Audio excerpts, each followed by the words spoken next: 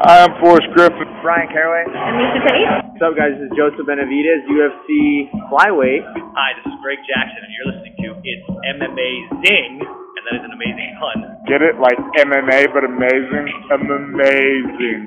Radio.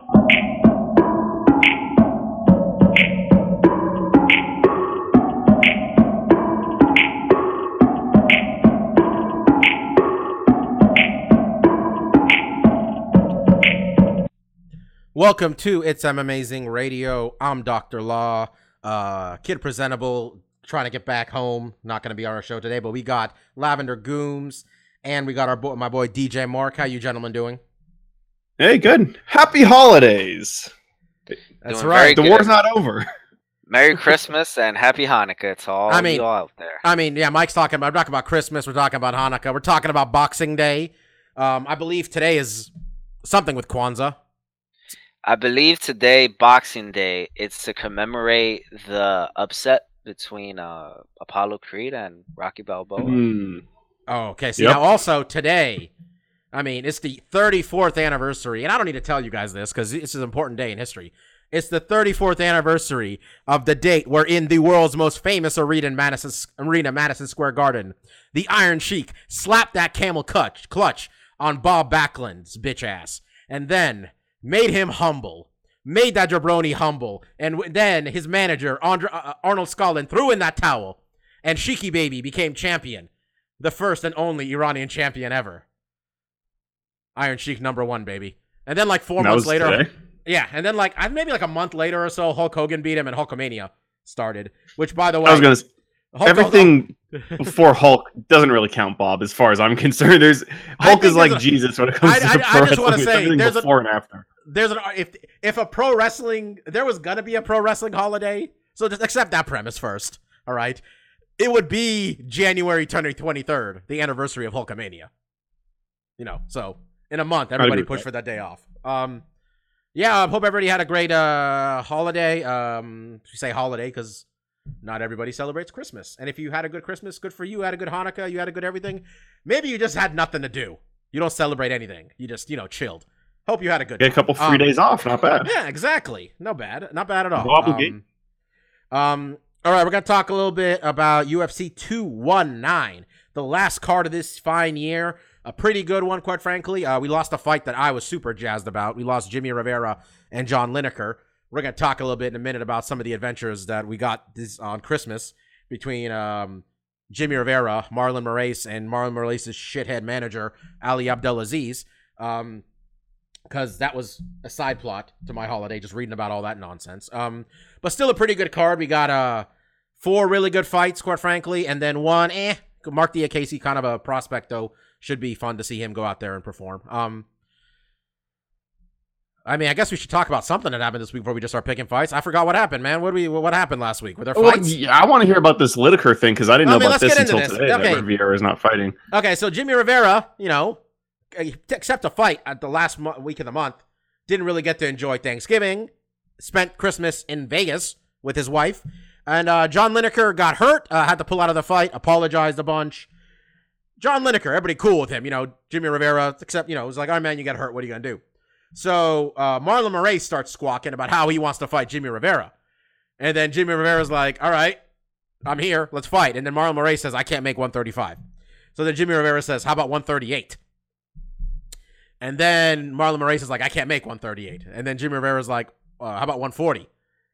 And then Marlon Moraes is like, I can't make 140. And then in the middle of this, Ali Abdelaziz, which is Marlon Moraes' manager, starts shit-talking John Lineker. Start shit-talking Jimmy Rivera. And the only reason we all know Marlon Moraes wasn't, Ali Abdelaziz wasn't just tweeting for Marlon Moraes was that we got video of Marlon Moraes in the middle of this too. And then finally Jimmy Rivera's like, fuck it, fine. 145 pounds, man. 10 pounds over our weight class. Come on down to Vegas, let's fight. And then Marlon Moraes is like, nah, man, I'm cool. We can't fight. So yeah. And then like John Dodson wants to fight. And everybody's just like, you're not in the title picture. This is a stupid fight. So we got no fight. Ali Abdelaziz remains a shithead. I'll have a good time shitting on him when we talk about Khabib later. So I'm going to save some of it for that. But yeah, Jimmy Rivera and John Lineker was going to be fun, Marcus. That was just going to be a good time. I agree. That was one of the fights I was looking forward to the most on this, really good main card. I guess I don't follow the logic with the Dodson thing. I mean, he's not in the title picture, but that's still like a good fight, and it's a fight. No, and I it's think a guy the that has UFC's a not. name. I think the UFC is not offering that. Okay. I think the I mean, UFC I don't know. UFC's looking at what I think they're looking at 135, and they're like, it's either like we need another contender. Dominic's hurt. Yeah, I mean, I guess, but Dodson moved up to 35, right? Yeah, but Dodson's not in the pick. Ty Dodson's not close. Right, Dodson lost his last. I think Dodson just lost him a race, actually. Maybe. Still, I think it's know. a decent replacement. I think you're right, but that was honestly, close. I think Jimmy would take it. I do too, but I mean, I want to see the guy fight. I mean, look, if Jimmy doesn't take if they offered it to Jimmy and Jimmy doesn't take it, that they'll call him a pussy. So don't worry, the news will get out because that's definitely what they are if they don't accept the fight on 2 days' notice. All right, sarcasm. Yeah, that's what's going on there. So I mean, fuck it, we might as well just get into this, huh? Let's just talk about this card. That's what's happening. There's nothing else worth the shit happening right now, unless I missed a whole week of MMA news in the middle here. I can't remember anything. Not that I was following super closely, but yeah, I mean, I saw Tyron Woodley bought his mama a house, which was one of his goals. So that's nice. Cool. So it's very nice. I saw Donald Cerrone and Yancy Medeiros got booked for a 5-round fight on Fox Sports 1, which big thumbs up on that fight. I don't. I'm gonna jinx it, but I don't see a scenario where that's bad. So to analyze Tyron Woodley's buying his mom a house, don't you think he probably doesn't like his mom too much because he's been champion for a while? Like, why is he just getting around to buying his mom a house? I mean, he wanted to buy her he didn't want to buy her a house and just pay a mortgage. He wanted to buy the whole thing cash, Mike. Come on now. Well, just today we got the story about the first round pick for the Arizona Diamondbacks. I mean, he's been rich for like half a year, and he paid off his parents. He's like 22. Woodley got 4 kids, man. Okay. He probably spends a lot of money for that barber too, because kudos to that haircut. Oh man, best beard in MMA. Also, to be honest, Man, I don't give a damn about the beard. I'm talking about that shape up. I mean, I see you're trying to grow a beard right now. I think you should be impressed by Woodley's. Well, I'm impressed by anyone who can grow facial hair at all because I realize radio is a non-visual medium, but what I have on my face is the best I can ever do. I mean, have you guys seen Sean Livingston? That's what Mike's generally going for here, I think. Is that fair? That's an apt description. I mean, let the hair grow a little bit, and you're pretty much just going right for it. Also, okay. I think Mike's pulling it off. He looks good. Hey. Tell that to the old lady who hates the facial hair. Oh. That's her loss. I'm always a fan, though. That's why I have a big, stupid beard. So, yeah. Okay. Fuck it. Let's just talk about UFC 219. UFC 219. Where they tried to act like they weren't trying to book Tyron Woodley versus Nate Diaz, where they definitely were trying to book Tyron Woodley versus Nate Diaz. Nate Diaz, by the way, saying that if people want him to fight, they should ask nicely. And then Gokhan Saki said, "Please come back to fighting." Not that Gokhan's trying to fight him. He just said, "Please come back to fighting." Well, there you go. So it's in your ball, Nate. You asked someone that wanted to ask nicely. Someone did. So the UFC didn't get us Woodley and Nate Diaz. So instead, they're like, all right, Holly Holm and Cyborg, which is the same thing. It's really not. So headlined here by a weight class with no rankings and no fighters. A number one contender who won a fight in a different weight class. We got Cyborg Justino defending her featherweight championship, which she won by beating a 135-pounder after the previous champion didn't want to fight her for a number of reasons, I guess. What a weight class. Holly Holm. Coming into this fight as an underdog, but quite frankly, not as big as an underdog as many of Cyborg's opponents, partially due to skill, and Marcus, I'd say partially due to the matchup, given how these two women fight. Yeah, no, I mean, skill set wise, they could match up really well. I guess if we're just going to break down the fight, I do think Cyborg is going to win it. But there's definitely a scenario where Holly has another breakout performance like she did with Ronda. I feel like that kind of could play out here just with stylistically how Cyborg is super aggressive in how well we saw Holly Holm perform when she did fight Ronda Rousey. That being said, I think Cyborg and Ronda and how they approach the striking game are two different beasts altogether. And I think Cyborg's a lot more tactical when she gets in the pocket and how she enters striking range and how she's going to set up her punches and kicks. But that all being said, Holly knows that game really well. And I think that's why this is a interesting matchup, even though Holly Holm's not riding a ton of momentum right now. She did get a highlight reel knockout against Beth. But like those who saw it know, it wasn't a really exciting matchup until that highlight reel head kick and finish came to fruition. So, yeah, I think Holly Holm stylistically could present some problems, and it's going to be interesting to see how she deals with the aggression that Cyborg usually puts on opponents, right? I mean, a lot of her fights are just her manhandling her opponents and getting the knockout within the first couple rounds. This being a 5-round fight, Holly Holm not being a girl that really gets overwhelmed and knocked out with, pressure. I think stylistically it could be a smart matchup where maybe we see Holly, save herself until the deep waters of the 4th and 5th round. So this could suck, you're saying? There could be a lot this could suck. We could get a lot of Cyborg swinging and that Holly Holm backing up. Potentially it could be somewhat. I don't think it will be, honestly, because the other end of the equation, Cyborg really doesn't have boring fights, in my opinion, and that could be because the caliber of opponent she's usually facing is well below her skill level, and she, has a tendency to manhandle, pace herself, find those moments where she's able to do, maximum damage and finish the fights. I feel like those opportunities could be minimized with Holly, who has, a good defensive stand-up game where she uses a lot of lateral movement to get out of the way of barrages.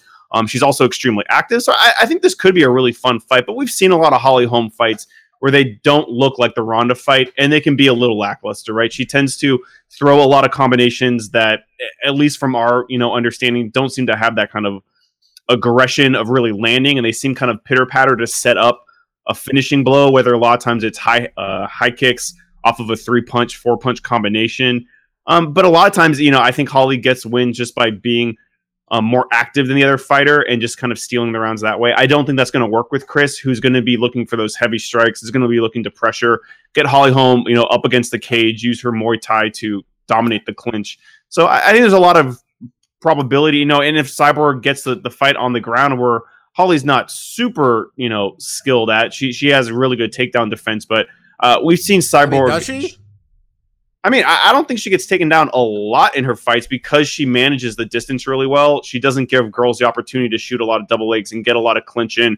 And when she does get clinched up, I feel like she has a good understanding of how to get away from the cage, break free, and get back into that free moment. So, but I think, worries me is that she can't get up.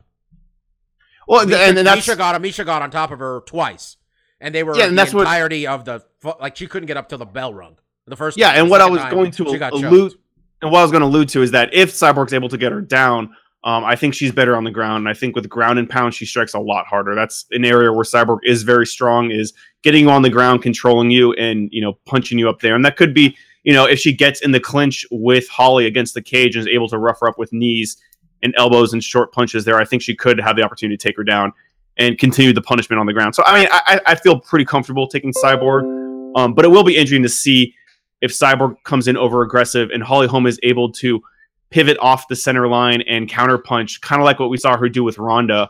It could be a really interesting match, right? Holly Holm does have a good, skill set to be able to maintain and pressure Cyborg. And I think this fight will be interesting if we go into that 4th round and seeing how Cyborg has paced herself as she kind of really goes for the kill early on.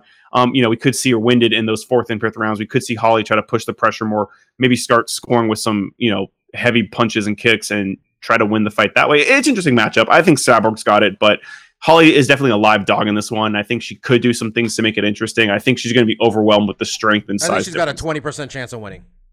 1 in 5, I'd give her. I think she's a 20% chance. I think I'd feel, this is the thing, and I don't think there's enough credit is given here, where Cyborg was kind of getting away early on just being aggressive. Like, I don't think she was, talking earlier in her career, I don't think she was particularly good at striking. I think she just was clubbing people because she was just bigger and stronger than everybody. And if you want to blame that on whatever she was taking at the time or not taking, that's fine. But I think what we need to point to who now is that ever since she's been working with Jason Perillo the past few years, which might be the best thing that come out of her partnership with Tito Ortiz, which I think might be done at this point, but where he hooked her up with Jason Perillo. Jason Perillo is a very good striking coach. And he had 2 UFC champions up until a month ago. He was Michael Bisping's coach also. Jason Perillo's kind of turned her into a pretty, she's far more technically sound than she used to be. She doesn't just throw looping punches. They're straight. They're powerful. She moves in and out. She has movement. Cyborg is probably not as good as a pure technical striker as Holly Holm, just based on Holly Holm's experience and just the way her technique is. Holly Holm doesn't have power necessarily. She gets you with a high kick. Yeah, you're fucked. I'm sure we've mentioned this a billion times, but Mark and I do work together, so we talk about fights a fair amount. And I think Mark said it earlier, and we've talked about this for about a month now, where I said there is the avenue where Holly Holm wins this fight, where Cyborg gets hyper aggressive and Holly Holm's counter striking leads to something big, but I don't think it's gonna happen. So I got Cyborg as well. Stefan's going to the upset here with Holly Holm. Mike, we've analyzed the shit out of it here, but who do you think is going to win? And I'm going to say this, and I don't know if you agree with me here. I want Holly Holm to win, because in terms of noise, Cyborg and her management and all that shit is annoying. And I'm asking you this because I know Mark doesn't pay as much attention to it. So literally her management complains about the number of drug tests she has to take, which, come on, guys. Which was funny considering that when she voiced that, Holly Holm, and only the way that a sweet little Christian can, she didn't so much call out Cyborg, but say, "Oh, look, I get drug tested as well. I just don't put it on Instagram." Yeah. And I've actually been drug tested once more than Cyborg. That was wonderful. But, yeah. It's not my place to really say things. So that was great. Yeah, I mean, I'm going to say, besides that, this division's kind of a joke, and Cyborg losing here would give us something. Come on, there's nothing. There's no one left after this. Is she gonna fight Kat Zingano? Because she hasn't won in 2 years. I think one reason why you don't see many other women from 135 going up to 145 is because, frankly, not many women want to fight Cyborg. So I think that's one reason why that you haven't seen an exodus of people up to 145. Normally in the UFC, whenever a new weight class opens up, you'll see people from, well, that doesn't count in this case, but you'll see people from the weight division above and the weight division below, funnel into it. But with someone that's historically been as dominant as Cyborg has, you haven't seen it yet. But as Mike, much as I love Holly, Mike, do you think, because I saw this, Ronda Rousey showed up, and we got an uptick in women's fighting. Cynthia Calvillo, I heard today, was talking about how she saw Ronda Rousey, and that made her want to do this. And she's 7-0, so that's why she's saying this. I mean, do you think, you get the impression the UFC creates a weight class, and we will get more people. Seems like we're finally there with flyweight, where we're getting a couple guys who are still too young to fight Mighty Mouse, but we're starting to get some guys slowly showing up. Are we going to get that at 145, or is this division not a real thing enough? Well, I think that when it comes to Ronda, for sure there are likely women now who have started practicing MMA and going into it solely because of her. But I think now in retrospect, maybe there was too much made of Ronda being the one that heralded the 135 division and made it what it was, because let's not forget that when she came into the UFC, it wasn't like it was her and absolutely no one else was there. Miesha Tate came in, Liz Carmouche. There were a lot of other good 135ers that had been around for a long time at that point. So there was already a lot of really good competition of women fighting at 135. Even back at that time, there was still really no 145ers. It was still an extremely shallow division even then. At least 6-7 years ago, there were a good amount of 135ers. So it's going to take a lot more time for the 145 people to come in. I think the fact that there is now a division in the UFC, at least on some level, it's getting exposure. Yeah, sure. There will be more women that come in, but I don't think it's gonna be for at least 2 or 3 years. Have But we had 3 featherweight fights this entire year? this year, Or 4? when was the Holly Holly, Durand I mean, to me? okay, hell, the history of this division. Holly fought Durand to me. That was this year in and then January? I don't know. And then Cyborg fought Tanya Evinger, and then this is the third one. Because Cyborg was fighting at like 140, like those other fights. Those don't count. I think you're right. So, like, we need fights. Like, you gotta start. Look, we need a season of tough for a bunch of big girls who may not be that good, and we need to bury them on Fight Pass, is what I'm getting at. Or, like, I think we just need bodies. I mean, Mike, give me your pick. We're just going off topic. Who do you got here? Let's start with that. Let's go All with right, that. so I thought I was going to be the only one to go against the grain. I'm actually going to pick Holly. Mhm. I'm banking on that 20% chance that you mentioned earlier, Bobby. And it's for a lot of the same reasons that you and Mark have already talked about. That with Holly, if it's someone who is a more defensive fighter and isn't going to bring the fight to her, that's when you'll see a normally pretty boring fight, or a fight where you're not even sure if Holly wins or she loses. You know, for example, Raquel Pennington didn't really bring the fight too much to her in her debut, and it wasn't that interesting a fight, for Shit, example. I thought Raquel won. Yeah. And really granted, Ronda is nowhere near the striker that Cyborg is. But we've seen what Holly can do when someone is extremely aggressive coming at her. She's likely one of the best counter strikers and counter punchers in women's MMA. And while Cyborg is on another level from a lot of the other women she's faced, it's not like she has a bum camp behind her. She has Greg Jackson and Mike Winkeljohn behind her. You know what? Also, Mike, they also have the footage of Cyborg getting beat up by Joanna Bars in that kickboxing match, and there's some pretty good video analyze. They probably draw something out of that fight too. Exactly. So while it's in a kickboxing match, there is something you can draw on. So I'm banking on an excellent game plan, and yeah, Holly got taken down against Misha, but that was after 5 rounds of Misha trying to take her down. So she has very solid takedown defense. Granted, if she gets taken to the down, that might be all she wrote.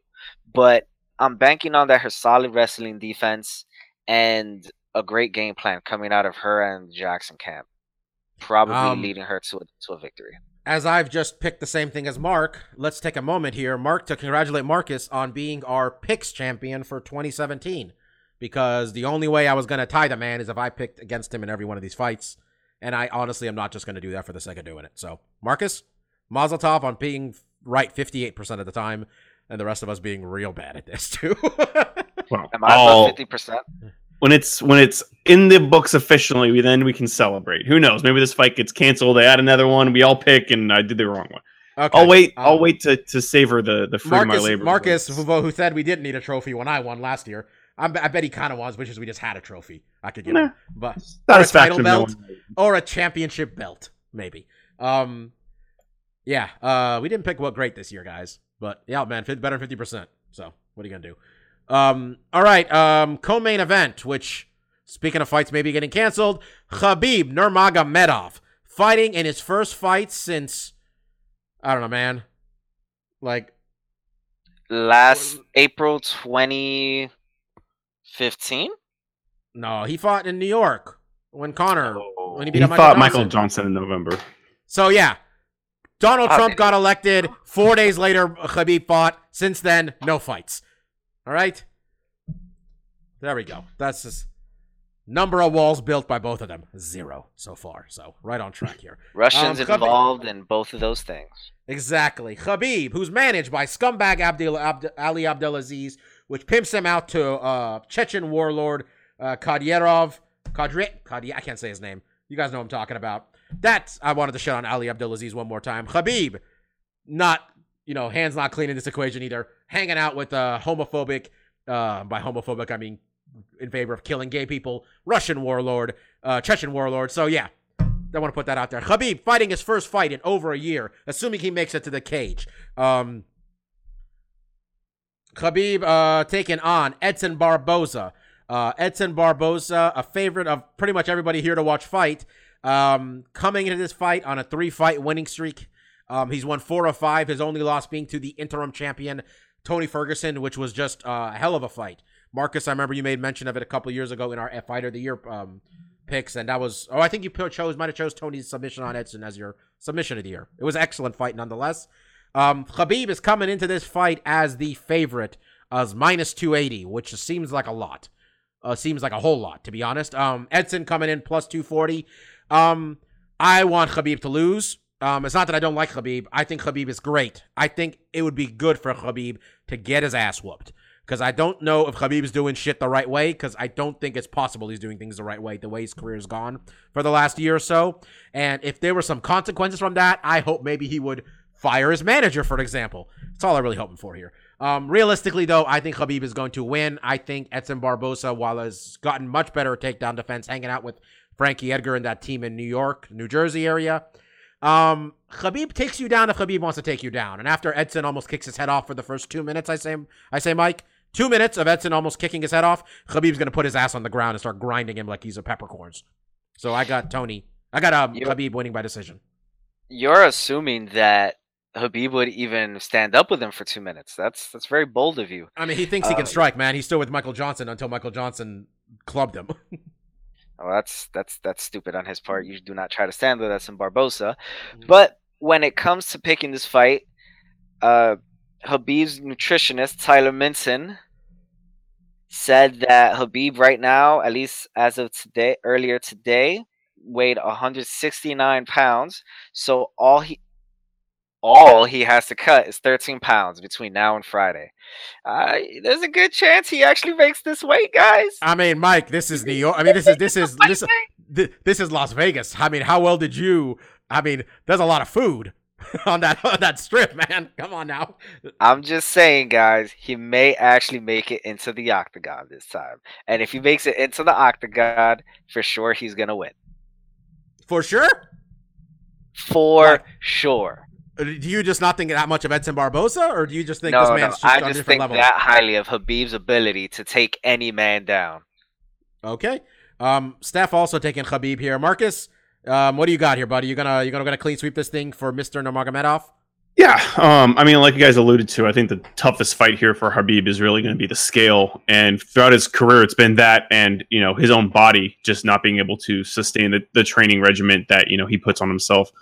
I think stylistic in this fight, it's going to be a tough one for Edson Barboza. It's really going to be on him to be the matador, right? Because we know Khabib is going to come in with a couple strikes to set up the takedown.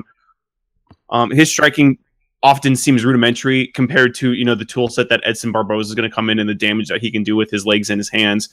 Especially when you look at the last fight where he fought Darnoush, and not only, did he fight another guy who's really grappling oriented, but he was able to read him really well. He noticed fairly quickly in the fight that he was using the jab to set up the takedown, and was able to use that to his benefit to catch him with a flying knee.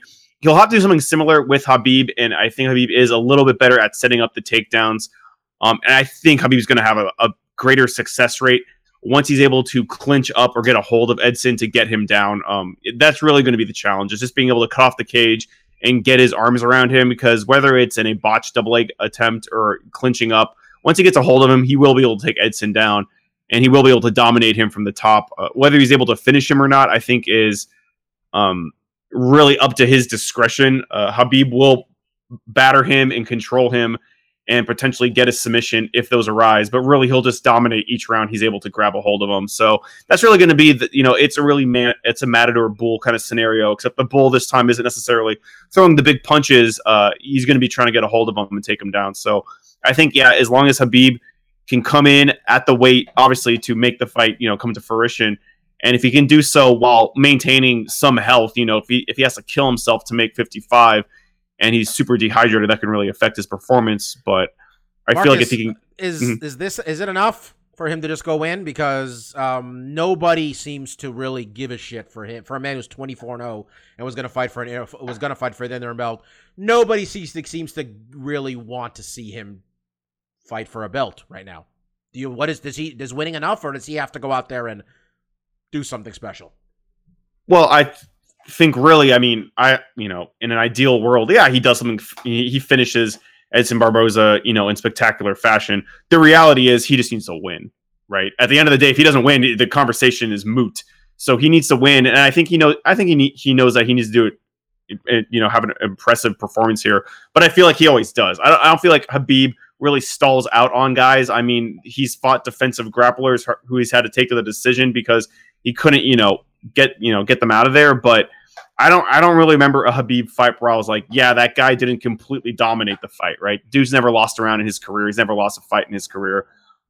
It would be for his own benefit. He's able to finish the fight like he did with Johnson, but I don't think it's predicated on that. I don't think like him not finishing it, suddenly he's not the best guy in the division for the belt. It's the outsiders that we've alluded to analyzing this fight. We're not even analyzing the fight. We're analyzing, can he make weight? Is he going to be able to go there on Friday and hit 156 on the scale? That's the biggest question. I think everything else after that is just kind of already written. If Edson Barboza can get a win here, it'd be huge for him. But I think stylistically, that's a hard kind of matchup for him to look well in. It's a hard win for him to get. So yeah, I mean, I thought he'd lost. I thought he'd lost one of those rounds to Gleison Tibau because everybody loses a round to Gleison Tibau, but he had not. So you're right. He has not lost a round that I can find. Yeah. At least. So or at long least story short, any fight that went to completion. At least he didn't lose. Yeah, I agree with you, Bob. I think that he'll need to get some kind of press going right at the end of this fight to get people interested. And I feel if the performance doesn't do that in and of itself, and I think just beating Edson is a pretty good indicator that you're the best in the world, let alone your record. I think Khabib knows kind of how to work the mic and work the marketing to call out Tony, make it, or Conor McGregor, whoever he really wants to fight. He'll call people out. He'll have a post-fight speech that I think will get the media enough to chew on to start speculating, what will a title fight with him look like if he's able to get the win. Yeah, we'll see. Khabib, by the way, who was one of the most active fighters, quite frankly, you saw fighting every 3 months until around mid-2015, he started getting hurt, which interesting timing there. Mid-2015. Something else happened, too, in mid-2015. UFC 219, the next fight, Cynthia Calvillo, Carla Esparza. I am all on the hype train. I am on the Cynthia Calvillo hype train. It is safe. She has won a couple fights, so I'm not here to ruin it. I've been on it since right the first fight there. So 7-0. I was watching the Embedded I mentioned where Uriah Faber, obviously biased, but he said this is a really tough matchup for Carla Esparza because the only thing Carla's really, he didn't say only, the thing Carla's good at is grappling, and he says honestly, she's not a better grappler than Cynthia Calvillo, which that might be him just talking, but fuck, I'll take his word for it. I think this is gonna be a rough one for Carla. She's a good fighter, but I honestly think that it seemed like a part of her died is the wrong word. It seemed like she lost something after Joanna whooped her ass, and she hasn't really looked particularly good since then. Being 2-1 since then, though, coming off of decision win over Marina Moroz. I think Cynthia's on fire. She's a minus 255 favorite, 8 fights into her career against a former champion. People believe in Cynthia Calvillo. She's obviously not that great on her feet, but Carla's not good on her feet. So no problem there. And if it ends up in a grappling exchange, I'm going to lean towards the young one here. Seems like she's really making some big strides. And she's from San Jose. She's from the Bay, so I'm a little biased too. So I got Cynthia Calvillo. Stefan also taking Cynthia Calvillo. Mike, what do you got here? Well, the only real thing that Carla Esparza really has as a plus is her wrestling. And I'm one that's inclined to believe Mr. Faber, even if you got to think he's going to be a little biased. Mm-hmm. Everything I've seen out of Cynthia Calvillo in the last year, which has been a lot considering she's fought 4 times already in the last calendar year, it's been very impressive. And she's looked really good. I'm out. And a real big step. But gotten over all of those injury concerns and injuries. Mike, your kept thing's her going real. out of the UFC. Mike, you're all choppy here. I'm gonna send it to Mark. We'll come sorry, back to you. man. It's okay. Can We'll you hear send me it to now? Mark. I can hear you. Yeah, you good now? Let's talk. Yeah. No. I'll come back to you. Mark, you go for now. And, she's really coming on now. Mike, so you're choppy. I'm We're gonna come back to you in a minute. All right, no problem. Mark, go ahead. Okay. Yeah. No. For the most part, I agree with you guys. My biggest question mark in this fight really is, I mean, Cynthia has shown that she is really good on the mat, and from what I vaguely remember, and I didn't get to see her last fight against Joanne Calderwood, so I don't really have that. Really close. Right. But mostly, from what I remember of Cynthia, is like she's great in the in the scrambles. That's what we've kind of known. Alpha Male has always been a camp that kind of their guys come out and they're really good at messing in the scrambles and getting the dominant position, whether it's taking the back or getting on top. So my question here is, what I'm looking for in this fight is, if Carla is able to get on top, how does Cynthia respond being on the bottom? Because I could see a scenario here where we might, at the end of the day, have to be pumping the brakes a little bit on Cynthia if Carla is able to ground her and control her. And I think that may be a possibility, right? If Carla can, get her up against the cage, take her down, and just control her from guard, maybe fight off some triangle and armbar attempts, but mainly just stay in control, do some damage with ground and pound. But really, I think Carla might be able to just kind of stall her out on top and get a decision that wouldn't really be fan friendly, but it'll get her a big win that she needs. Otherwise, I think Cynthia, has been making a lot of strides in her striking. She's showing improvement there from time to time, and really in the scrambles when it hits the mat is really where we've seen her able to take the back of her opponents and sink in the rear naked choke. I think it's totally feasible. She might be able to get Carla in a scramble and be able to get on top of that, but I think that is fighting fire with fire. And I really do see a scenario where Carla is able to do what she does best, right? Is just implement her wrestling and just stall out Cynthia, who might be active on the bottom. But if she can't, get sweeps and stuff like that, I could see Carla kind of stalling her out on top. So that's going to be my main thing is, like, can Cynthia get her down? And if I think if she gets Carla down, then Carla's in a lot of trouble. Man, Mark, you don't think, like, okay, if you made a pick in the middle there, I apologize. You're about to make it, but I don't. Randa Marcos, she couldn't get Randa Marcos down. And Randa's okay, but she's not as good a grappler as Cynthia. I think Randa is a stronger wrestler in the game of getting someone down and stopping someone from taking down. I think Cynthia is a better grappler in the sense that she knows how to move her hips. She knows how to, react in the scrambles and hit different marks on there. It's two different wrestling styles, really. It's two different grappling styles. I think Cynthia is extremely skilled in the scramble, in the transitions. But I think Carla is a really strong wrestler who knows how to, not get taken down and how to take girls down when she's able to clinch up with them. So, I mean, hey, I'm not going to be surprised, and you might be, if Carla gets on top and we see 3 rounds of kind of a boring MMA fight, but one where Cynthia just gets stalled out. I think that's a possibility. I'm going with Cynthia. I think she has the more well-rounded skill set, and I think if we get into scrambles, she's going to be better suited there. I'm just not going to be surprised if I get a decision from Carla, which was lackluster, but she utilized a bigger, stronger wrestling game, because I think that's what she's bringing in here. Mike, back to you. Or what happened? Mike disappeared. Can't see him, can't hear him. Can't see him, can't hear him. Mike, come back. All right. We'll get his pick on this fight, which I think was headed towards Miss Calvillo, but we'll confirm with him when he gets his connection issue sorted out. This is not ideal right now. Mike, where are you? All right. The last fight we're gonna pick, because we're not picking the Dia Casey fight, is the return of the natural-born killer, Carlos Condit. I saw a video of Esther Lynn and him eating breakfast on MMA Fighting website. Really enjoyable video. Carlos Condit, wild man in the ring, seems like a good dude all the other times. Neil Magny, I know I'm a big Neil Magny guy, I always have been, but I honestly am. The things have taken a turn.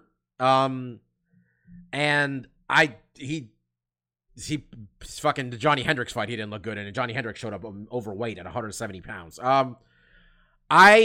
No, I'm generally really skeptical when a guy just comes back. I think Carlos hasn't fought Marcus in about a year and a little bit, maybe a year and a half. It was last August. Yeah, when Damian Maia, it kind of looked, honestly, in that fight where like it looked like that fight with Robbie Lawler. It's, I think, a part of both of them kind of died.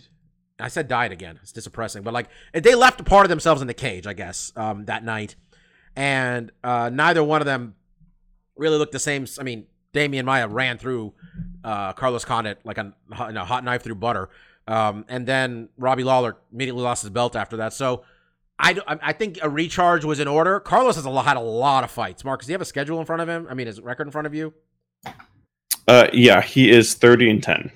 That's 40 fights is a lot of. That's kind of like, you know. There's a lot of losses in these last. You know, it was 28-5. You know, a lot of losing in the middle here. But I'm still gonna go with Carlos Condit. I think he's the favorite. Let me look. Carlos Condit is -165 to Neil Magny's 1+145. Steph's taking Carlos Condit. I'm going to Carlos Condit too, man. On Neil Magny, I don't trust the situation yet with him, and given how slow of a starter he is, Marcus, and Carlos Condit's ability to, you know, just wreck motherfuckers, I think this might go real badly for him. What do you got? Yeah, I when I breaking down this fight, I just see Carlos as a stronger fighter. In every different, you know, aspect of the fight, whether it's going to be standing in the clinch or on the ground. I feel like he has more tools that he's able to more frequently utilize to get wins. But both guys are coming off of, you know, losses where they kind of got steamrolled, right? The guys just out-grappled them, and they both seem like maybe their head wasn't, especially Carlos. I mean, he definitely just seemed like he was a step behind in that Damian Maia fight. And Neil Magny, when he fought Dos Anjos, just didn't have it, right? Dos Anjos was a step ahead of him as well. So, I mean, I think on paper, Carlos has a much better skill set. I think he's sharper and, you know, has more tools to utilize and utilizing them better with his knees and elbows, which Neil also does. He just doesn't seem as tight and precise as Carlos is. So I definitely think Carlos on paper is the front runner. My biggest question is just mentally, where is he at? You know, was this time off? And being able to kind of recharge the batteries, was that really good for him? You know, did he get that fire back, or is he still kind of phoning it in? Because if he is, and Magny's, you know, on top of his shit, Magny could pull it off. But even then, I think Carlos on his worst day is still going to give Neil Magny a tough fight on his best. So I feel confident in Carlos. I just hope that he's mentally, this little break got him excited for the fight and got him revitalized. And, you know, he knows that different guys are at the top now than they were before, so his climb there might be a little different, and he still has a shot at it. So we'll see. Mike, you're back here, but let's real quickly. I want to mention some news. They're gonna do one of those big UFC press conferences this week to announce a bunch of the fights they have coming up. But there's no Conor McGregor, so no one's gonna be yelling anything, and there's no Nate, so you have to watch it. Mike, give me your prediction for Cynthia Calvillo and Carla Esparza before. Give me your thoughts on Condit and Magny. Yeah, sorry about that. My internet connection's pretty shitty. So what I was trying to say, I don't know how much of it got through. I'll try to make it as quick as possible. Is Carla really only has one plus skill, is her wrestling. With Cynthia, with each fight that we've seen in the last calendar year, which has been about 4, she keeps getting better and better, and she keeps improving. Gonna bank on another jump in her skill level to take this fight. I think that the only thing Carla has for her is maybe her wrestling, and considering that Cynthia's been at Team Alpha Male for God knows how long, I don't think we've seen the best of what she can do when it comes to grappling. And if it's a push, or maybe she's just a little worse, then Carla's not gonna have anything for her. And moving on to Condit and Magny. Magny is what I like to call fool's gold. We thought he was a contender because of that streak he went on, but he's come back down to earth since then. Condit at one point was the interim champion. We've seen Condit fight. He's got all the weapons in the world. It's just a matter of, does this man really want to do this anymore? Because he's thought about retiring like 2 or 3 times. And shit, he even kind of retired for a year. So it's really just a matter of how does Condit come into this fight. But I'm still picking Condit. All right, all of us picking the natural born killer Carlos Condit. Man, we got I like how the only diversity we have on these picks is for the main event, which has got the biggest line. That's what I like.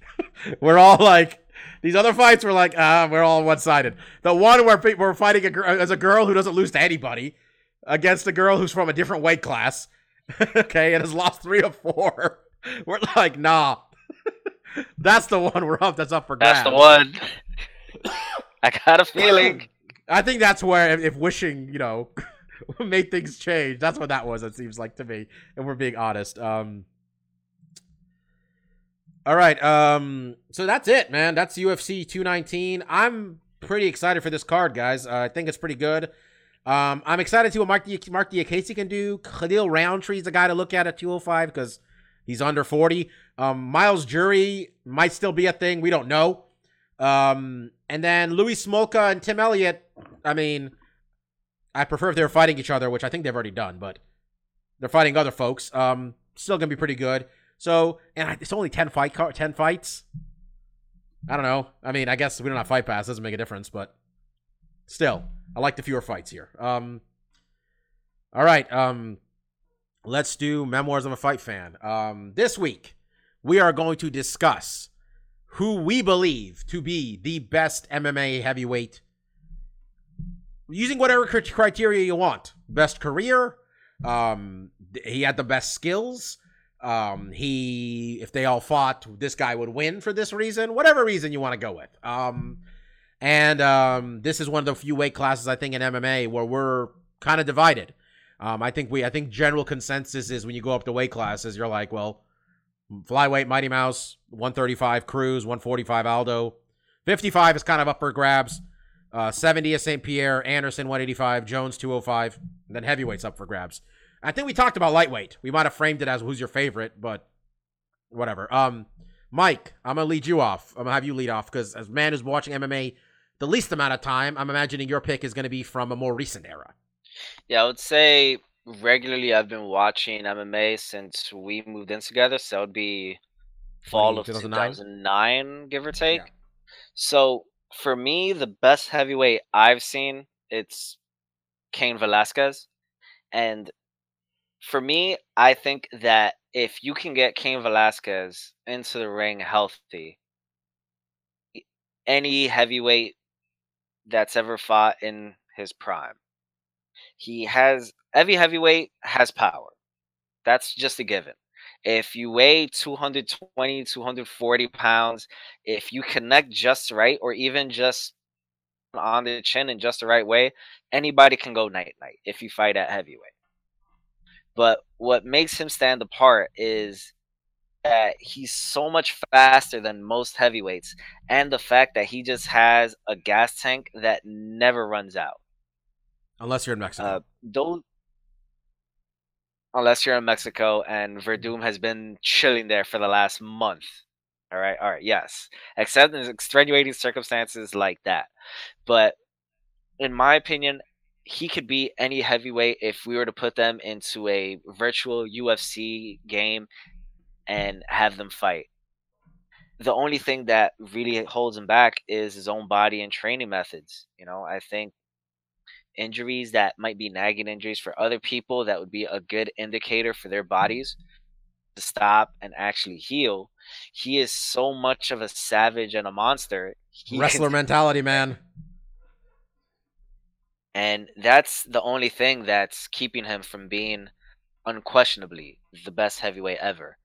If he was actually able to fight more than once every 3 years, we wouldn't be having this Memoirs of a Fight. This wouldn't be the topic because it would for sure be Cain Velasquez. You think if Cain Velasquez didn't spend the last 3 years being half broken and just been defending the belt a couple times a year, maybe? Well, think about it like this. Stipe tied the record for most consecutive heavyweight title defenses with 2.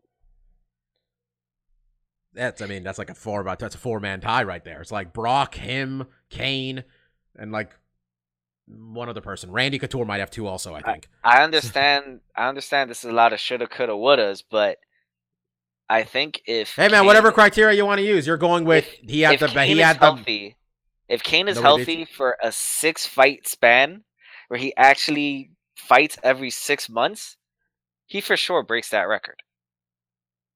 Fair enough. I think there's two choices. In my opinion, this is my opinion, of course. All of us give our opinion. I think the two choices are either Fedor or Kane. And it's interesting that I'm not bringing up Verdum because he beat both these dudes. But I'm going with Kane. Because I think Fedor had the best career, but I'm going to go with I think if they both fought in their prime, Kane would maul him. Because I think Kane would maul everybody. But I don't know how many times we saw it. That's the thing. How many times? Honestly, when Cain Velasquez, I'm not sure if you guys remember when he fought Nogueira. Marcus, do you remember when he fought Nogueira and he hit him with it was left hook, uppercut, another left hook, and it dropped Nogueira, and then hit him with 2 shots, and that was the whole fucking fight. That was it. And that was 2 minutes in, and Nogueira still wasn't Nogueira was still kind of Nogueira at this point, but it was oh my God. Jesus Christ, that exists. So he beat Brock's ass, and beating Brock, was really hard for a while there, man. I don't know. I got Kane, man. I thought him and Junior wrecked each other with both of them being 2 of the best ever. So I got Kane, but I think it's him or Fedor, in my opinion. I got Kane though. Marcus, what do you think? Yeah, like you guys alluded to, it's definitely a division that we may be watching the best in the division right now. Because I think Stipe and even Ngannou, who's coming after the belt right now, these guys could easily could solidify themselves as the best. I think a couple things that is kind of holding off that conversation is neither of them have fought Kane. Did Stipe fight Junior and lost the first time? That was really close. And that's kind of the thing with all of these. I think they might have fought twice. Maybe he got it back. I'm not. Yeah, because remember, Junior threw some leg kicks and was looking good, but then Stipe murdered him. That was one of the 2 defenses. Yeah, I think what's tough with this, like you alluded to earlier, Bobby, was some of the other weight classes. They usually have a guy that's established. He was the best of whatever era of the weight classes. Reign. He was easily the most dominant guy. He's the best of that division, and heavyweight just doesn't have that. It's always been something that no one's been able to hold onto that belt and defend it for an extended amount of time. And I agree with you. I think Kane's skill set wise definitely has shown that, he can really put a hurting on a lot of these guys. He was so quick. His hands were sharp. He also utilizes kicks. His wrestling's phenomenal. His ground and pound is right there. We've seen him lose multiple times at this point, right? We know this dude, that guy's not invincible. And when you mark it down to any of these guys, we'll talk about Fedor, he has a lot of losses on his record. We talked about it before, and I guess I don't have any problem taking Fedor. It's really one. Yeah, honestly, I didn't want to pigeonhole. You didn't have to pick him. It's fine. Go. I guess I will because there is no front runner, and I think at least the argument you can make with Fedor is that even during his reign in Pride, he wasn't really fighting the best guys consistently. He did fight the best guys. It was once or twice. He only fought Cro Cop once. He fought Nogueira 3 times. He had a lot of fights in there that were non-title fights that were just gimme fights. He was just demolishing guys like Dan Bulbish, Gary Goodridge, Japanese Cans, Zuluzinho, who's a 400-pound guy. He had no reason to be in there with Fedor. He got fed a lot of easier fights, but he always found a way to win. And I think that was kind of his, besides his skill set, which was extremely varied, his Sambo background, he had arm bars from everywhere. He was super slick. Tremendous liver kicks, a killer lead left straight. The guy had a lot of tools, that he was able to utilize, but Father Time had really taken a peg off him, and he stayed active, and we saw him not at his best, getting losses with Verdum, getting losses with Dan Henderson, and then coming back even later fighting Fabiano and not looking good. And Fedor's still around. He's going to be fighting in the Bellator tournament, but I think at this point we can all say, he's not the guy he once was. His best years are past him at this point, in my opinion. Marcus, you mentioned Verdum, and I mentioned him too. For me, not that I dispute Verdum was an excellent fighter, and he really was, and he's still a good fighter. He's still right up there in the rankings. But do you almost feel like his resume, if you want to give him the best of all time, you're talking about the Fedor win, and the Kane wins, because those are the two guys we're talking about mostly here, I kind of feel that both of those wins are almost like a level, like, circumstance led to them on some level. And not that, like he did tap out Fedor. He did he did tap out Kane, but he was kind of the one who caught Fedor on the downslope. Like, he caught it. Like, we kind of saw it with Brett Rogers. And with the Kane one, it was like Kane hasn't fought in a year, and this dude's been living in Mexico City. And it seems like we got C-level Kane. Do you think almost like Verdum's two biggest points to his resume are like, there's a little bit of a smudge on there almost with those bullet points? Yeah, you know what I mean? I think there's a number of great heavyweight fighters that we might have alluded to, but none of us talked seriously about them being considered the best. And it's just inconsistencies. And I think you can kind of rope Junior Dos Anjos in there as well, where there's definitely fights where they had all the skills in the world to beat these guys. When I think about Verdum, I think about his fights with Alistair Overeem, where in the second fight, if he was more active, he probably could have got that win. And then even in their third fight, he just, in the last round, he hurt Verdum and had an opportunity to finish up that fight and just wasn't able to. And I think that's kind of the thing that kind of mars a lot of these guys, is that there has been no guy consistently at the top of the mountain able to fend off everyone. It seems like either whether it's health issues. It could have been Reem, man. He came into the UFC. He knocked Brock out. He was going to get that title fight. And then fucking the Nevada Commission caught his ass. He was like 19-1. He was there, man. There's six guys that were all there. Kane was there. Dos Anjos was there. Verdum is there. Now Stipe's on top, and he's been hanging around for a while. And now Nagano is. I mean, I think someone that ask the same question next year, we might all say Nagano, because he beat Stipe, grabs that belt, and defends it a couple times next year against credible guys. Like maybe he fights Cain Velasquez and knocks him out. And, one of their title defense against a top guy, he can easily, basically getting that record will say a lot for your legacy, I think, at this point, because no one's able to do it. And I think Nagano has a lot of that skill sets to do it. I think he has a great shot against Stipe. That all being said, if Stipe beats Nagano, I think that sets the world on fire as well, because Nagano is a credible threat that has, a fantastic future ahead of him. So if Stipe is able to beat him and get more wins, more defenses as well, I think you can easily say Stipe, even though he's lost some fights here, he has some blood on his ledger, if you want to say that. He'll have corrected the ship enough at that point to be at the top of that mountain to really solidify himself as the best, I think. Yeah, God, I can't. How far are we, guys, from Ngannou versus Stipe? Like 4 weeks? January? Sometime in January?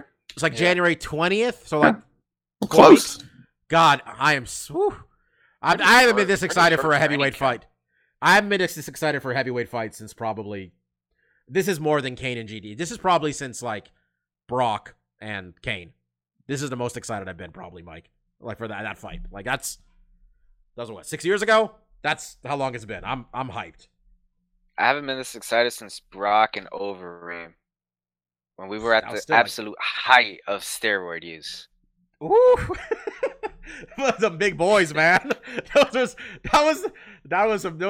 the one you get the video on the internet of Overeem taking off his shirt at the weigh-ins, and they show Ariane's face, and Ariane, like, I think like the comment I read was like, "Oh, she got pregnant just by looking at him." That was 530 pounds of just prime, bovine steroids. Ooh, I just remember, God, the best line anybody's ever written about MMA and will ever write about MMA. Alistair Overeem looks like somebody from Marvel Comics genetically engineered somebody to fuck your girlfriend. It's not good. That's it. Like, we hit it, guys. Like 5 years ago, this dude on Cracked, Sean Baby, put it out there, and that was it. Like, we hit it. It's not going to get better. Okay. We can talk about touch button to park all we want. Genetically engineered to fuck your girlfriend. All right. There it is. Let's do, are we at stuff we like? Yeah, man. I think so. Yeah. All right, man. Let's put it out there. I'm on Mike to talk about the Switch. Mike, go.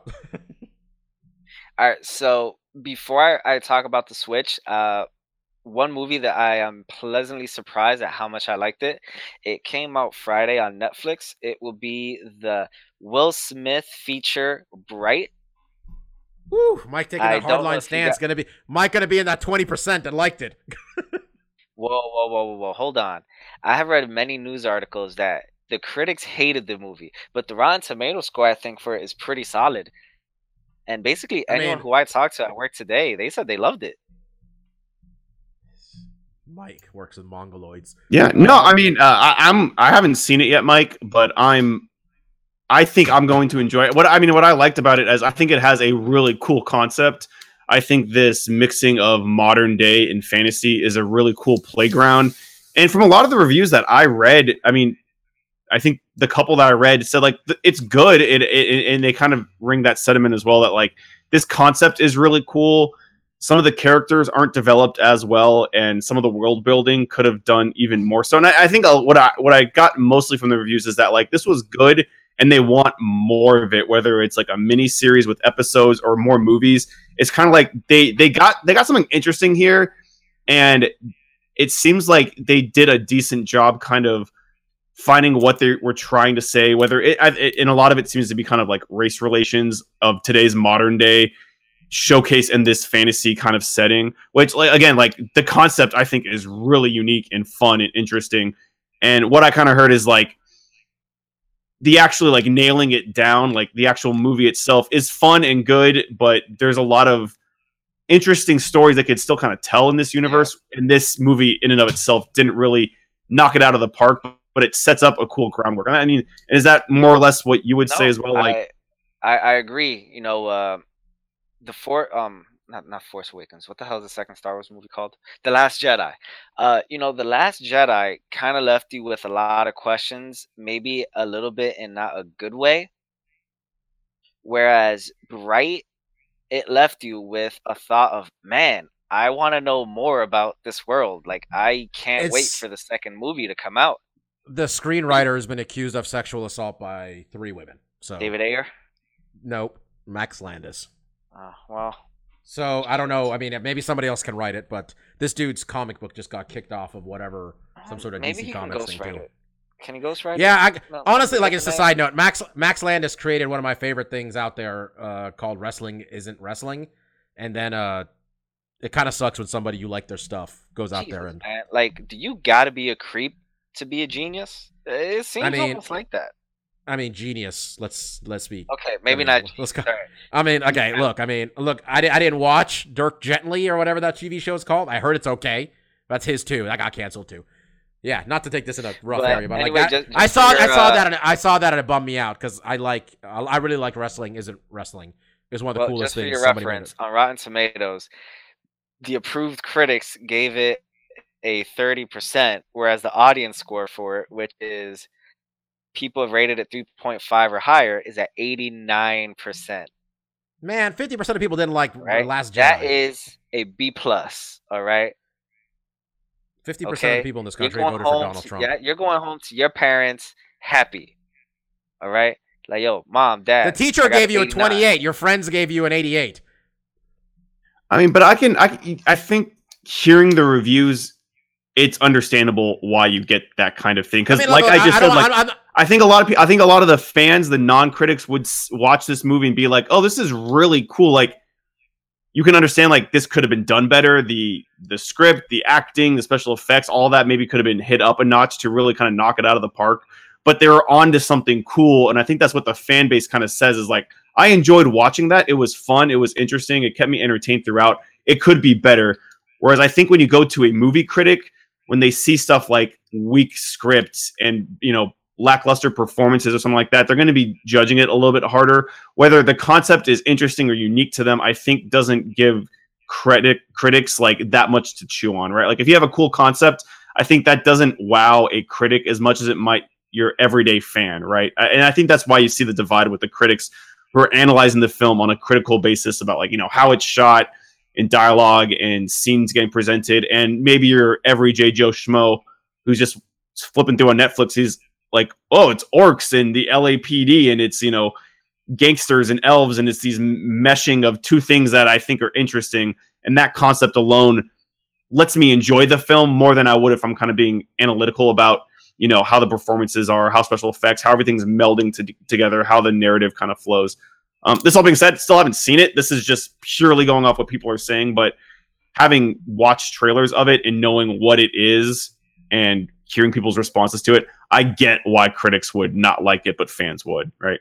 Yeah, I mean, I'm taking a hard line in a stance, a movie that I haven't seen, and I still want to watch. I still want to see it. I just read not so great things. He also wrote Chronicle, just to bum everybody out even more, because I know we all liked Chronicle. So that's Max Landis. All right, Mike. Did you want to say anything about the Switch? And Mike's gone. Mike's gone. All right, Mike goes out, drops the mic, calls it a day. I'll talk about the Switch. Mike got a Switch. I did. And then get he a played. Switch. There we go. Yes, my very, very, very, very lovely girlfriend was so kind and probably just a little lazy because she didn't actually go out and get a gift. But she was very kind in getting me a Switch for Christmas, and I've thoroughly enjoyed it so far.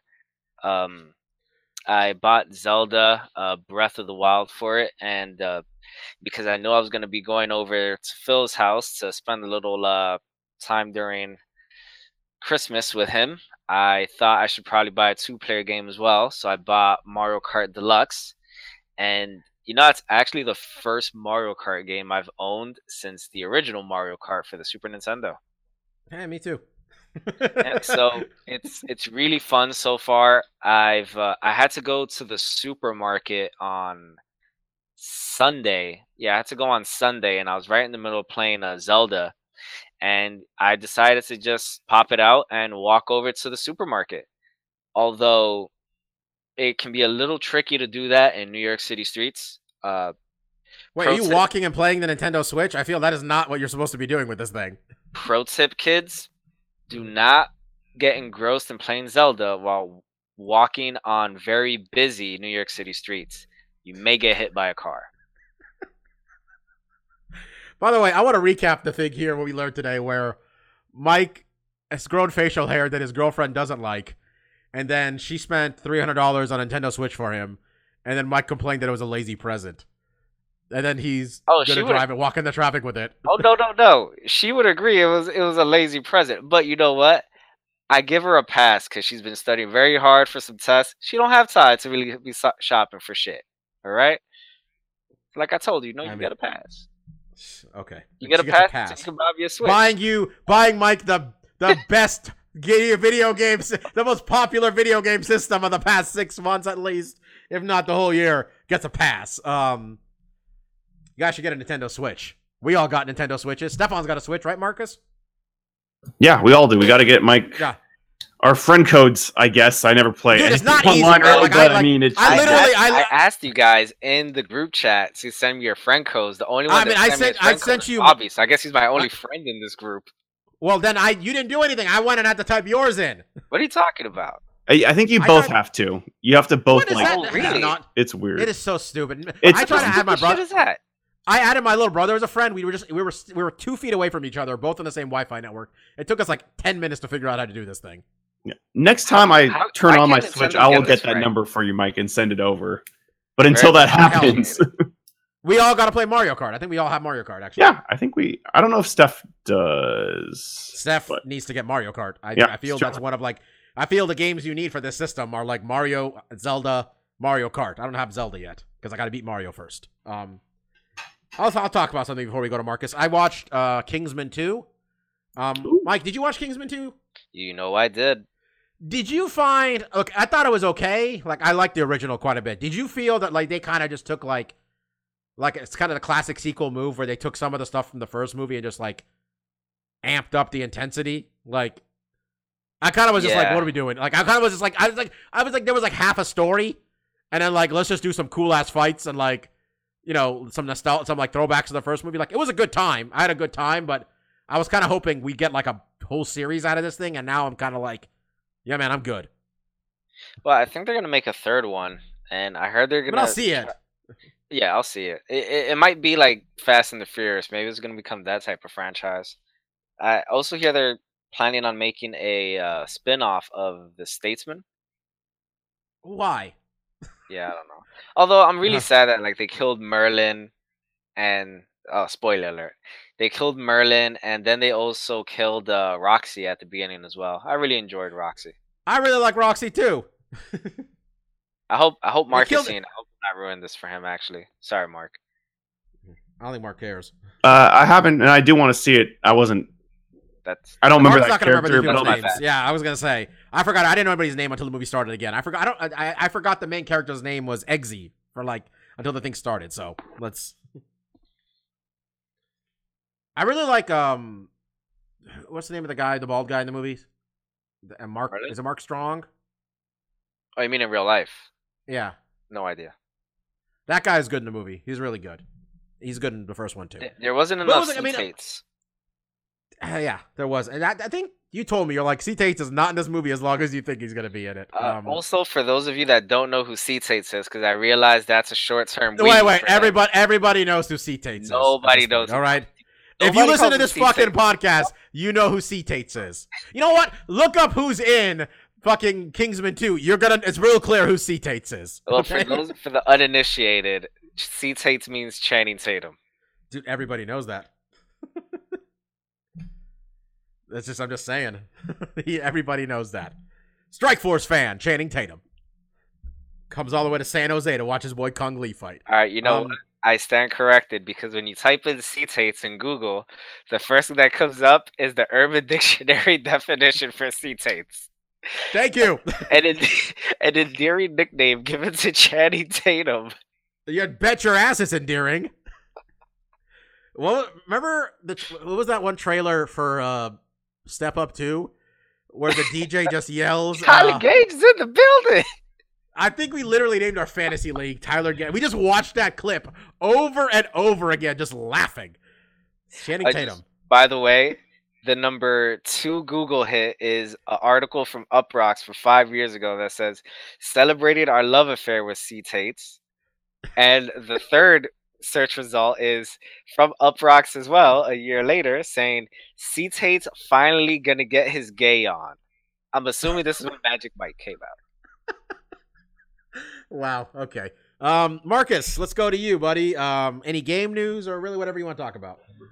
Yeah. At this time of year, not much coming out on the game front. There's been a cool PlayStation Network sale going on the last couple of weeks. I think Steam's winter sale is going on, so you can grab some good stuff at low prices. Stuff I was going to talk about, didn't have a ton this week, but I did stumble upon a really cool YouTube channel that unfortunately is related to martial arts, which I know this is kind of be the one time we talk about something else, but the channel's called The Modern Martial Artist, and I stumbled upon it because he actually did a cool video where he talks about Hajime no Ippo, which is a boxing anime that I'm a huge fan of, and I think Mike's seen it as well. And he basically talks about real-world boxers that were that the show took inspiration from. The show basically references certain boxers and their techniques that they used. And this guy basically breaks it down to like, yeah, this boxer used this, and he shows the footage. And he does really in-depth analysis of, basically different, either whether he's breaking down a fight, whether it be how two guys' styles are in a clash, or he does a breakdown of a certain guy's fighting style. His videos are really entertaining, and I think the only knock is that there's not a ton of them. But I definitely recommend it. He does some really great videos with breaking down TJ's movement and how he does stance changes like Mike Tyson. He has footwork like Ali, how he sets up that big head kick that he got Cody on, and stuff like that. So, I mean, as someone that I don't really seek out kind of fight analysis and breakdowns, even though I kind of enjoy that stuff, stumbled upon this guy and I really, really dug his stuff. Other than that, just kind of a more personal thing, I guess. Christmas is always fun, getting presents and being with the family, and I always love talking to one of my cousins that does work down in LA. I always ask him what weird projects he's working on, and then in the next year I'll start seeing commercials for these weird movies that I would otherwise just kind of blow over. But he's actually working on like shit like I'm a big fan of now, which is really fun. So he told me that he worked on season 2 of Westworld, and I was like, oh shit, I watched that shit. And then he says that he's going to be working in Arkansas for the next 6 months, working on the 3rd season of True Detective. So that's always cool. I mean, he usually tells me. Wait, what? That's a thing? Was that not a thing? Yeah, I didn't say that, man. Mike, that's a thing? I think Idris Elba's playing it, isn't it? Did they try to call Matthew McConaughey and they picked up, and Idris Elba picked up the phone because they were making the movie together? Maybe that's need to know basis that I should have mentioned on a podcast. Luckily, not a ton of people are going to listen to this, right? Not a big deal. But yeah, no, he was telling me the stuff he works on, and I was like, and it used to just be like random movies that I never heard of, and I'd randomly see him be like, oh shit, that's the thing my cousin was talking about, and now it's like, oh yeah, I've not only do I know this stuff, like I'm big fans of it, so it was always interesting to hear that stuff. And I did hear about this. It's starring Mahershala Ali. You might know him as Remy from fucking House of Cards. He also played, was the first bad guy in Luke Cage Diamondback, or was that the second bad guy? Yeah, no, that was yeah. He was Diamondback then. Okay, that guy's great. So yeah, he was spoiler alert, when he dies in Luke Cage, we're all just like, wait, what? Yeah, show got a bit worse after that. Yeah. No, and he's basically telling me that, you know, he was Cottonmouth. He was not Diamondback. Oh, Cottonmouth. That's okay. But basically, he was telling me that, you know, they realized a lot of people didn't like season 2 all that much. I think we can attest to that, right? Did you watch it, Bobby? I think I watched the first episode and it just didn't grab me at all. You watched season 1, right? I watched all of season 1 and loved it. Season 1 was great. Yeah, season 1 was great. And season I mean, 2, it what wasn't he good. was telling me is that like they definitely realized that season 2 didn't land, and they want to look back at season 1 and kind, you know, take that as inspiration moving forward. The writer got up his own ass, and then they didn't hire back the director of the first season. Okay. That was not 2. Yeah, and then just talking to him about Westworld and just how, you know, crazy that show is, how difficult it is to film and stuff was just interesting to hear. And you know, as a series that, you know, me and Steph, I don't know, Bob and Mike, did you guys end up watching any of that yet? Westworld. I still haven't watched season 1. Like right. 4 episodes of Westworld. Right. So I mean, it's a complex show with a lot of moving pieces, and just having to schedule film shoots for that just seems like it'd be a nightmare. And you know, but this is stuff that I'm actually gonna be like, okay, when those episodes come up that he worked on, I'm going to be looking in the credits and actually seeing like, is he telling me bullshit, or is he there? There he is. So that'll be fun. That's always cool. But yeah, Marcus, I just want to say this because I think you'll appreciate it. I'm looking up Mahershala Ali's Wikipedia page. It says that Ali was signed to the Bay Area recording label Hieroglyphics Imperium, okay, which is the record label started by the Hieroglyphics, which people around the country may not know. The Hieroglyphics, mostly known from, like at this point, from Del the Funky Homo Sapien being a part of them. So this guy raps too, apparently. So I thought that was kind of interesting. That's cool. But yeah, that stuff's just fun, you know, hanging out. He named his cat Nas. Man, I could hang out with this dude. I'm on board with all of this. It's from Oakland. Yeah, we could hang out. All right. That was it. This is like the first show we've done that's less than an hour and a half in a while. God bless. We're gonna be back next week. Someone tell me, is there a card the week after this? Because there isn't. Because we are going to talk. You know what? We're talking about New Japan. So we're gonna talk about this card. And let me tell you guys right now, there's gonna be a segment of next week's show where me and Mark, at least, are gonna be talking some New Japan, because we are kind of hyped for Wrestle Kingdom 12. Despite the fact that we only kind of know most of these people, right? Let's also not forget that this weekend is the Ryzen New Year shows as well. Yeah, are they doing a thing? I haven't really. What's her name's facing another 50-year-old? Garcia. Yeah. If you watch the countdown, you see her and Cyborg, and it's kind of funny. They talk about like what's that boxing coach, Bob, that you were talking about? That Cyborg's training with. Jason Perillo. Yeah, he talks about like, oh, you know, we have to have, you know, when she faces that other woman, I totally forget her name. Garcia. It's like she finally gets to feel like what it's like for these other girls to fight her, where she's like this super small girl. So yeah, but Gabby Garcia's not good. Like, she's a very good jiu-jitsu player, but she's terrible standing. She's just huge. They're gonna make her. They're gonna some poor Japanese lady's gonna get destroyed out there. Yeah. So, this is our last episode for 2017. I don't think, again, I think we failed to achieve 52 episodes in a calendar year. I think we got close, though. We ended up with 51. Yep, missed one. Oh wait, that's not right. 49. So we're gonna end up with 50. I know you missed a Almost week. two. Wait, we're missing more than that. Okay, no, we're gonna end up with like 48. We got a couple. We were in I forgot we lost a Japan. week or There was two. a couple times you weren't around. We lost so. an episode here. Things Oh, happen. that's true. We did lose that one. Lost episode. Yeah. And let's be so- true. There's been some technical issues that like some of these episodes probably aren't worth counting as like a full. Yeah, episode, man. but- Like, look, Stefan, God bless him. That microphone of his was not great a couple weeks ago.